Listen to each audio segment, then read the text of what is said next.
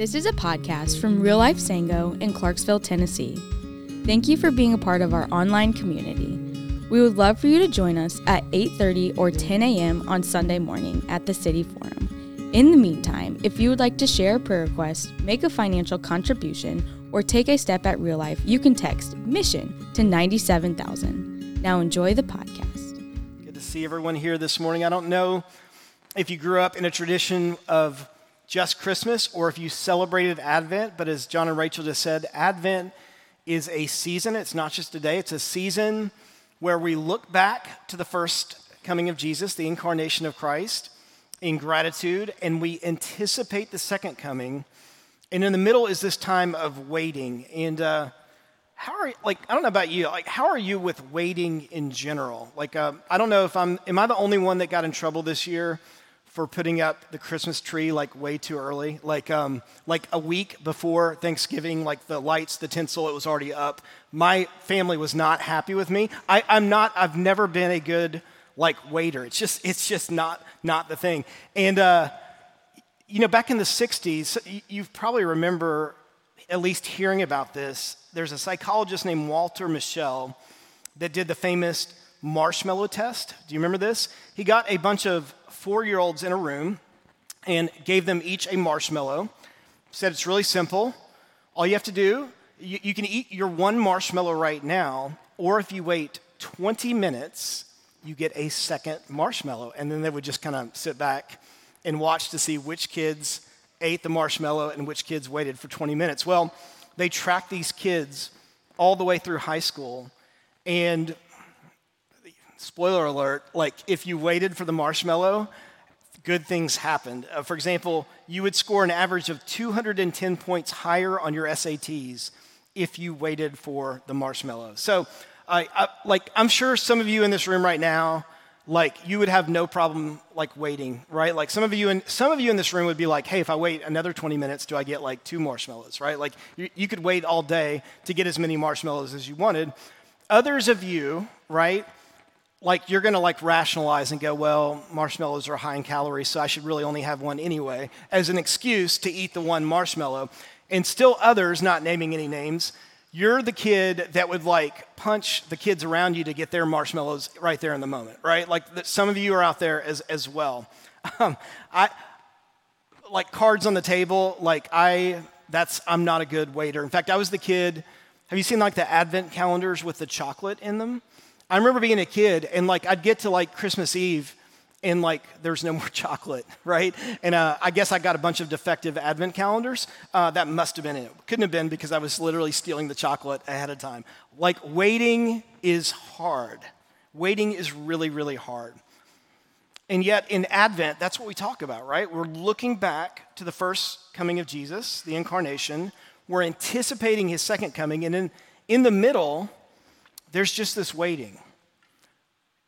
Now, let's be real for a second. Waiting can be exciting if you're waiting for Christmas Eve, or for Christmas Day, you're waiting for Christmas gifts. But it can also create this tension. In fact, I find it very interesting that the Hebrew word for waiting, one of the Hebrew words, is the word kavah, which literally means to wait. But it is also related. That word kavah comes from the word kav, which means cord. And I love this. Think about this. They understood that waiting, when you pull this, it creates a tension, right? This tension that is waiting for a release. You can release this way. You could cut the cord. This is kavah in the Hebrew imagination. Waiting. I want us to be very just vulnerable this morning and talk about this, because I know that there are people right here that are here this morning that you're in a state of this right now, and it's not the exciting man, I can't wait for vacation next week, or I can't wait for this. It's a different kind of waiting. You're waiting for God to show up. And it plays out in different ways. For some of you, this right now is your financial situation. In the back of your mind, there's this low-level anxiety that you have of, am I going to have enough money to make the bills this month? Some of you, you're thinking like, man, I should be so excited about Christmas, but you're just wondering like, am I going to have enough money to actually get presents for the people that I want to get presents for? And you're waiting for the raise, you're waiting for the job, you're waiting for something, you're waiting for God to show up, and you're not seeing it. And so you're here.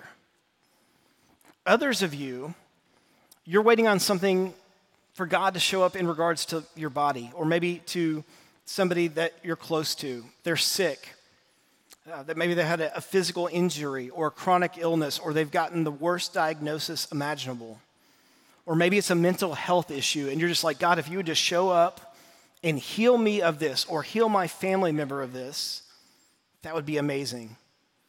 And what's worse is you see other people that get healing, and like you're excited for them, but you're like, yeah, but why, God, why not me? Like, why aren't you showing up? And so you're like this, you're kavah. You're waiting in tension for God to show up.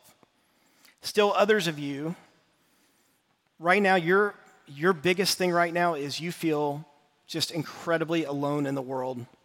You don't feel connected to anyone. And so you're waiting. And this is really, really difficult, right? Because especially if you've had a moment in your life where you felt like deeply connected and in community, you know what it's like to have that and to feel the love of like the closeness. And right now you don't feel that anymore. You feel disconnected, and you see it in other people, but you don't see it in yourself. And you're like, God, I need you to show up. For some of you, that's looking for your mate, for your spouse for life, and you're still waiting. And you're like, God, are you ever going to show up for this in my life? How can I be among all these people and yet still feel so disconnected? And then the last one I thought of is relational conflict. I think the holidays, have you noticed it just kind of brings all this to the surface? You're waiting for God to come in and to mend and to heal the broken relationships in your family. And this feels especially difficult because, after all, they're never going to change. And if they're never going to change, how's God ever going to have a chance to mend the relationship? Here's the problem. When all these things happen, our temptation is to go, I think God just forgot about me. I mean, God didn't forget about them, but clearly he's forgotten about me. And the temptation is to go, well, I guess I just need to just go. I guess this whole faith thing didn't work out for me. Here's what I want you to hear this morning. And we're going to look at this theme of hope that is so crucial for us, is that we need to understand that in those moments of kavah, when we're like, God, where are you? I need you to show up. What we see time and time again in Scripture is that when it feels like God is the most absent, when it feels like God is late, he is often doing his best work, and he is active. We're going to look at a text this morning. If you have your Bibles and you want to turn to Luke chapter 2, we're going to look at the story of Simeon and Anna, and we're going to start in verse 25. Take a look. Now there was a man in Jerusalem whose name was Simeon, and this man was righteous and devout, waiting for the consolation of Israel. And the Holy Spirit was upon him. And it had been revealed to him by the Holy Spirit that he would not see death before he had seen the Lord's Christ. Let me give you a little bit of context here. In this moment, John and Rachel had read the prophecy earlier in Isaiah 9.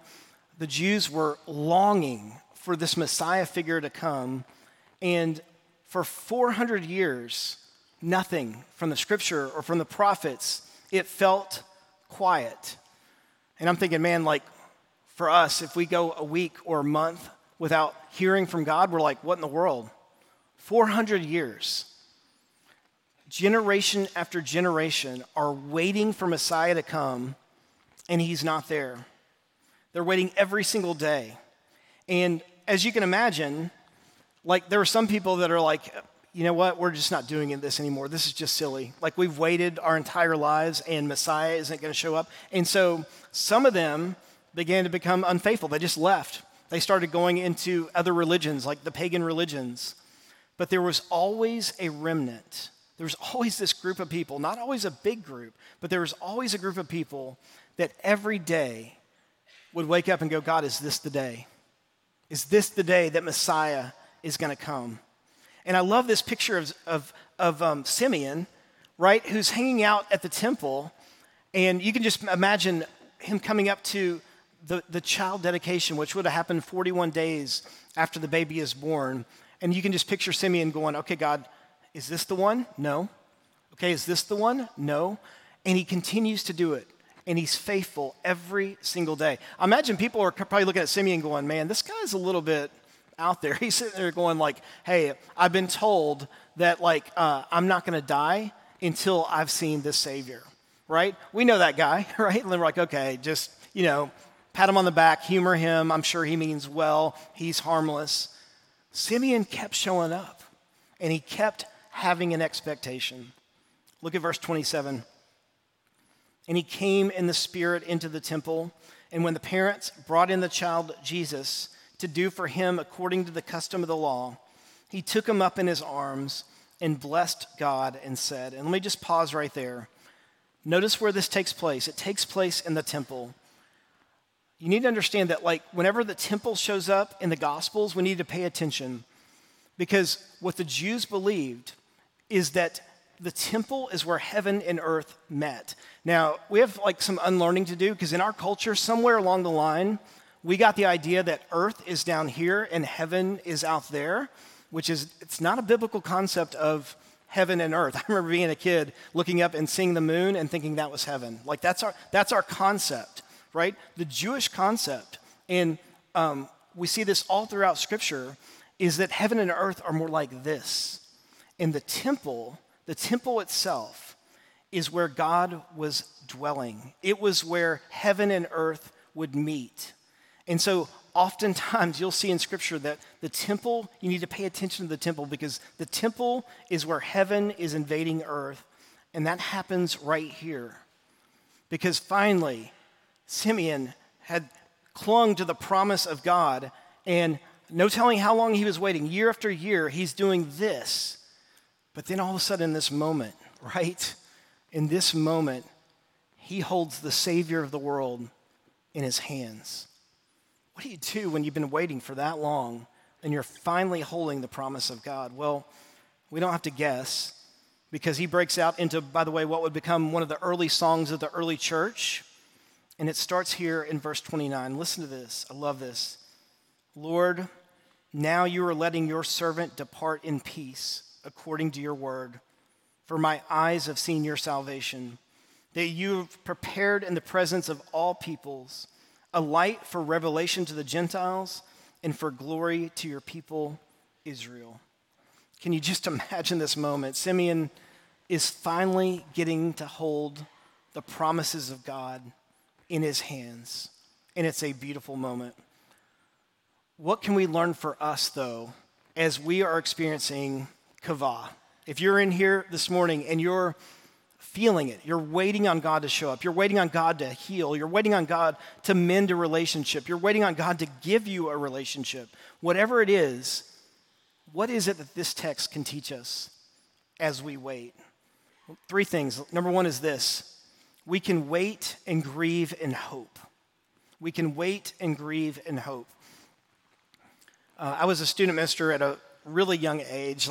Clay is 23, and poor guy gets mistaken for a student half the time. I get it, because I was right around that same age too. I was 21, 22 when I was a student minister, and one of my favorite things always has been to do mission trips with small groups of people. It's one of my favorite things. And as a student minister, probably one of the best things that we ever did was these mission trips. We would go to Mexico and see God do just amazing things.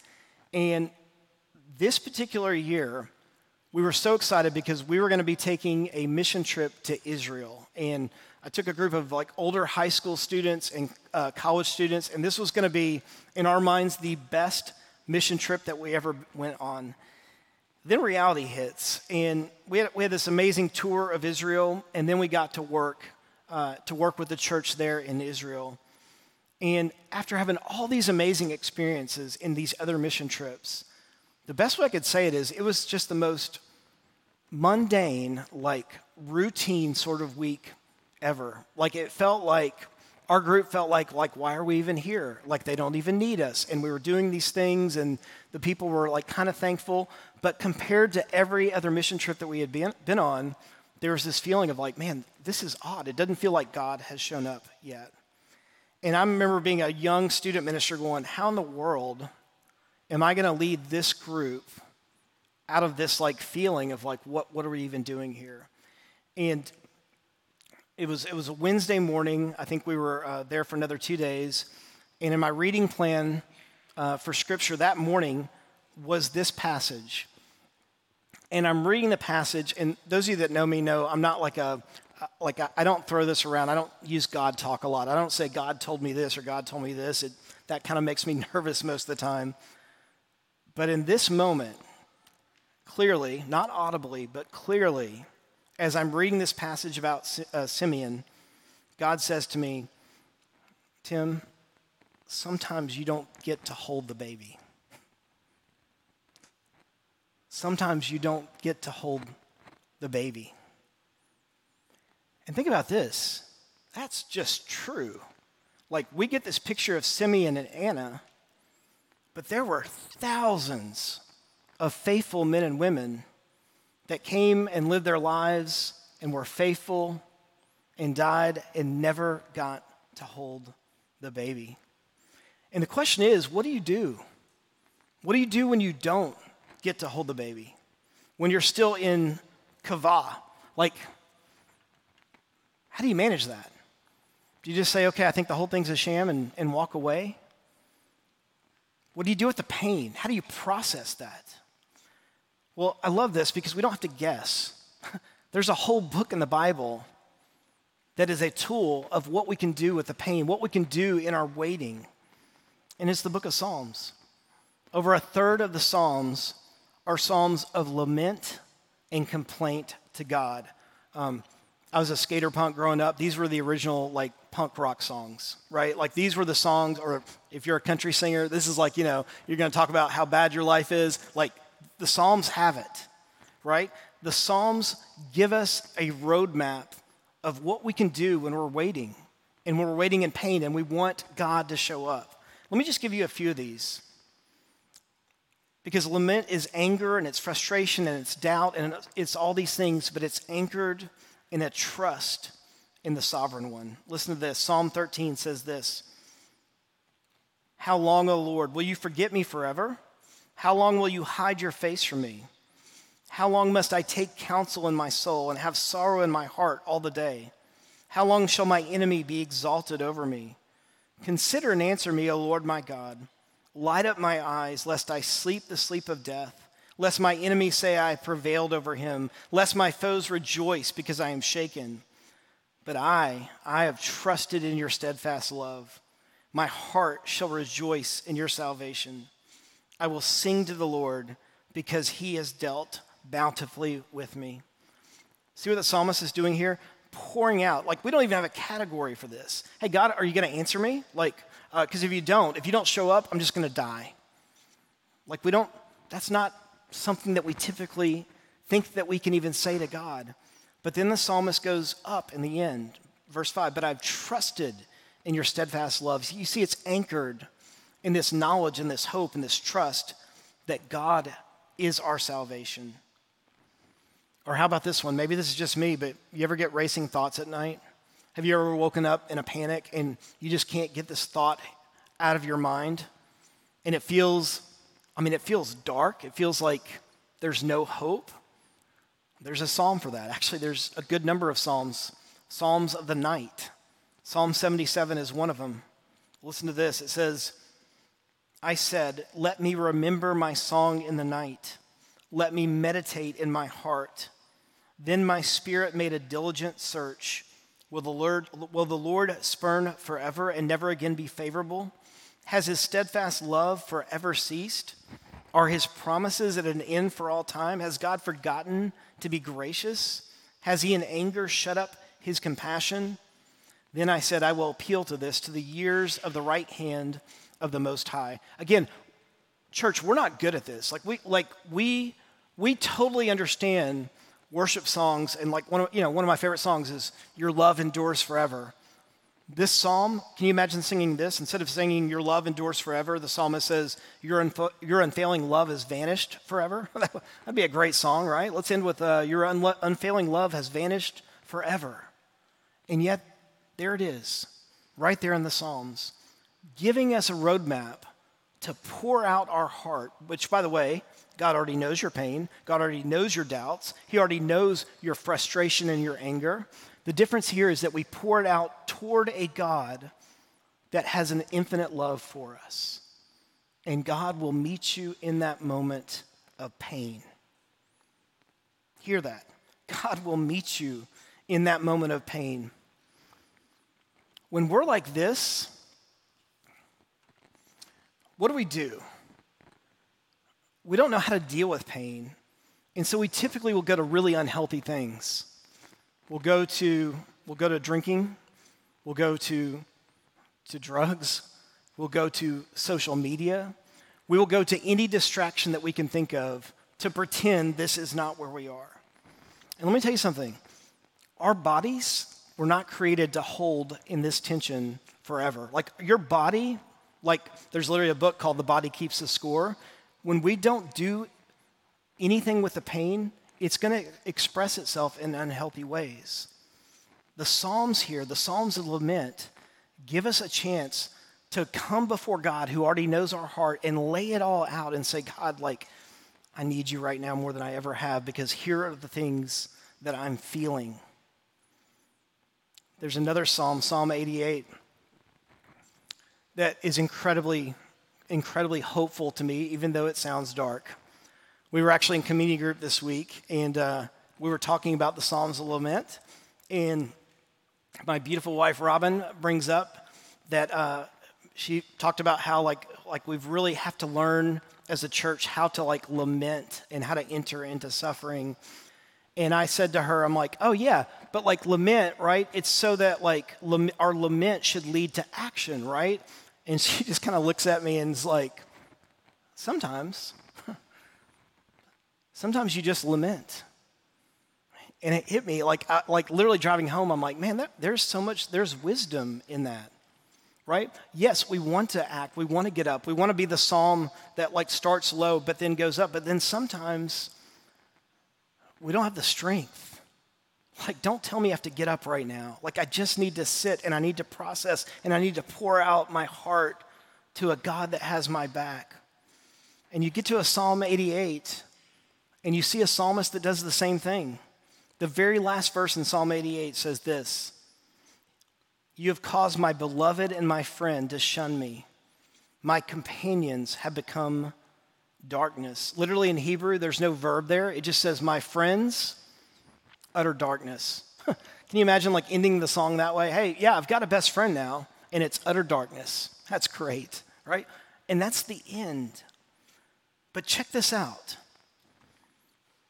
You can lament like that because as believers in Jesus, Psalm 88 is tough, but you also know that Psalm 89 is coming where the psalmist says, let me sing the Lord's kindness forever.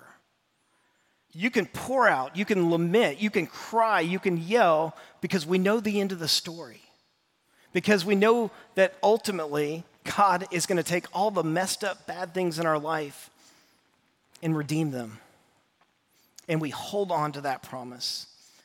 We lament, but we anchored in a trust for a day, a better day that is coming. That's the first one. Number two is this: we can be thankful in the present for both God and his provisions. I love the picture here. This picture of Simeon holding the baby, it's one that I've had in my mind for years. I love the visual picture of Simeon holding salvation, like literally in his hands. And I just have to ask you, how are you, like, what is your thankfulness? What does your gratitude habit look like? Like, are you able to hold the baby? Are you able to express the gratitude that God has given? Two sort of ideas here that I think are incredibly important. Number one, in order to be thankful, we have to be present. We have to be present. These little devices that are in your pocket, these little computers, they're vying for your attention, and they're vying for you to not be present in the moment. right? It keeps us distracted. And I want to tell you something. If we're distracted, it's really, really hard to be thankful for what God is doing in the moment. We have to have eyes that are always open and listening for where God is at work. I want to think about this. The temple priests were there that day that Simeon was holding the baby. The educated were there. The religious leaders were there. All kinds of spectators were there, and they had no idea that the Savior of the world is right there in their midst. But Simeon did, and Anna did, because they were waiting in anticipation. What would happen if we were allow ourselves to not be distracted and to be fully present for the promises? Listen, you may think, well, what promises? If you're a follower of Jesus, you've already received the promises of God. It's not that one day you're going to die and go to heaven. It's that when you trusted Jesus, you stepped into the kingdom of God in that moment. And that is secured. That is sealed. We can praise God. You can hold the baby at any time if we will just stop and be present enough to do that. Second thing I would say on this is that thankfulness is more of a discipline than a feeling. Here's what I mean by that. If you just wait to be thankful for when you get a feeling of thankfulness, all you're going to get is you're going to become entitled instead, right? Because often the feeling doesn't come. You're just going to expect good things to happen to you. Sometimes it works in the opposite direction. We cultivate the discipline of thanking God for things, and the feeling will catch up to that later. So at your dinner tables, what does it look like to say, hey, let's just go around and you have to deal with the kids rolling their eyes, right? But what's one thing that you're thankful of today? One of the things that we do here at Real Life, every staff meeting that we do, we start off the meeting with what do we want to thank God for? Where have we seen God show up? You see, we cultivate that discipline and the feeling will catch up. That's how we hold the baby. Finally, the last one is this. We wait with anticipation and hope. Look at the last few verses. And there was a prophetess, Anna, the daughter of Phanuel of the tribe of Asher. She was advanced in years, having lived with her husband 7 years from when she was a virgin. And then as a widow until she was 84. She did not depart from the temple, worshiping with fasting and prayer night and day. Coming up to them at that very moment, she gave thanks to God and spoke about the child to all who were looking forward to the redemption of Jerusalem. It says that Anna was advanced in age. We think that Simeon was probably old as well. This phrase, advanced in age, love it because in Scripture, every time you see that phrase, almost every time God is going to show up and do something amazing in that person's life, a miracle, right? God is going to show up when he shows up. And notice that she doesn't say that she went to all the people in the last verse and said that she was looking forward to going to heaven when she died. She says, I'm looking forward to the redemption of Jerusalem. Simeon said, I'm looking forward to the consolation of Israel, the hope of Israel. They're waiting in anticipation. Listen, this disconnected life that we somehow believe that we're going to live our Christian life down here, and if we're good enough, one day we're going to go to heaven when we die, that is foreign to Scripture, right? Scripture is not about us going somewhere out there. It's about heaven invading earth like we talked about in the temple. It's about a God that is sovereign and can do whatever he wants, that's going to come and make all these things that feel like this right now, he's going to come and make them right, and he's going to do that here. When we understand that, it changes everything. Genesis 1 and 2, we start with God created heaven and earth, and in Genesis 1 and 2, there's a tree and a river. You go to the end of the story, Revelation in 21 and 22, what do you have? You have a new heaven, you have a new earth, and guess what? A new tree and a new river. Do you have a garden? No, it starts in a garden. Bad news if you don't like cities. It ends with a city coming down, but it's a city that is without sin and not marred by the effects of the fall. That is the end of the story. We are a people of the book, and we know the end of the story. So if you're feeling kavah right now, you're feeling this tension of, God, when are you going to show up? I want to tell you something this morning. Advent is about us knowing and anticipating the end of the story. What is the end of the story? The end of the story is we have something better than a temple. We have Jesus. Jesus is the ultimate place where heaven and earth come together. And God loved us so much that this Jesus comes and dies on a tree for us, for our sins, was buried and is raised up 3 days later in victory. And so our hope, hear this, our hope is not like the way that we use it, like, man, I hope Tennessee wins this week, right? Like, I hope. No, our hope is different. Our hope is rooted in the event of the resurrection of Jesus Christ. It's already happened. The victory is sealed. And so now we can't wait for the end of the story of God coming back and heaven invading earth like it never has before. If you're here this morning and you're waiting and it hurts, I just want to say, I get it. We lament and we grieve, but we don't do it in hopelessness. We do it in hope. We do it in a certain hope, looking back at what Jesus has already done and longing for this earth, for heaven to invade earth like it never has before. I don't know about you, but that fires me up. That allows me to sing and to worship and to sing hallelujah in the hardest, most difficult times. That's my prayer for us as a church, is that as we go through Advent, we wouldn't have tunnel vision and just pretend everything is okay, that we would sing hallelujah in the midst of being in Kavah, knowing that we worship a God that is going to win the day, and we know the end of the story. Let's pray. Father, we are so thankful because there are so many in this world that suffer, but they do it without any hope. There are so many in this world that wait, but they don't even know why they're waiting anymore. And so, Father, we confess that there's too many times that we just try to distract ourselves to death so that we don't have to deal with the pain. Father, I pray that this morning that there are people in this room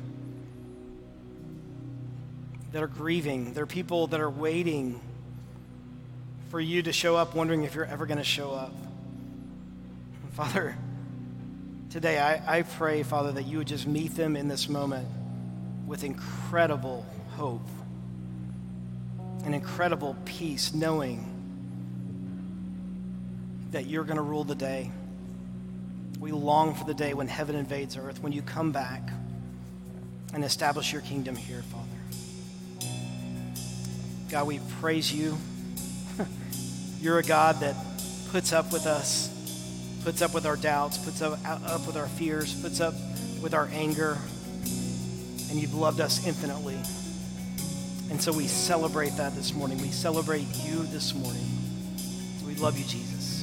It's in your name we pray. Let's continue to worship this morning.